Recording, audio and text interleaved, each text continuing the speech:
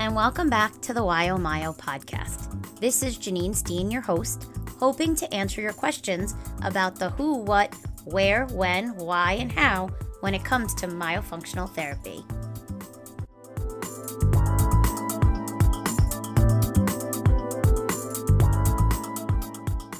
Hi everyone, and welcome back to the WyoMyo podcast. I want to spend today discussing a little bit about the lack of understanding and lack of awareness and failure to realize what myofunctional therapy can do to support both medical and dental providers.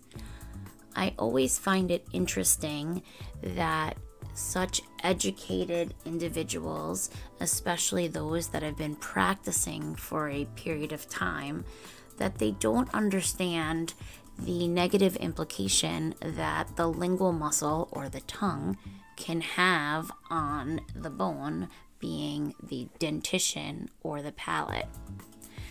It also perplexes me that we will send a patient that broke their leg to an orthopedic surgeon to address the break and a physical therapist to address the muscles around that break so that we can improve the strength, agility, range of motion, and skill of that individual that broke their leg and required intervention.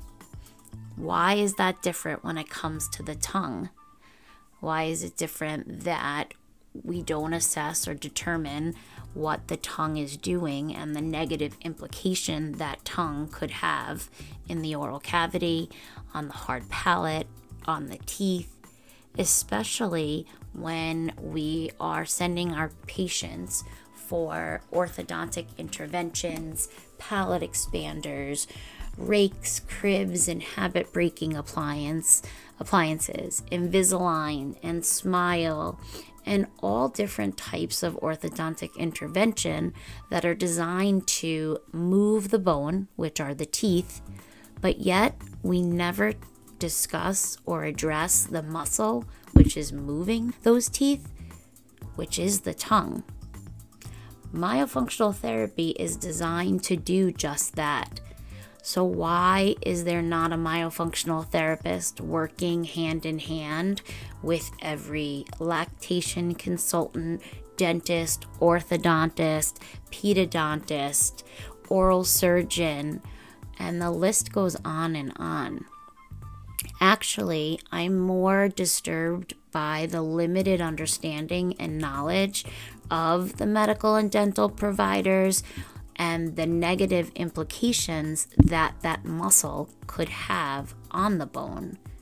So if we want to correct our bite or our teeth or give us more room in our palate, how can we just address the bone if the muscle is never the focus of the intervention?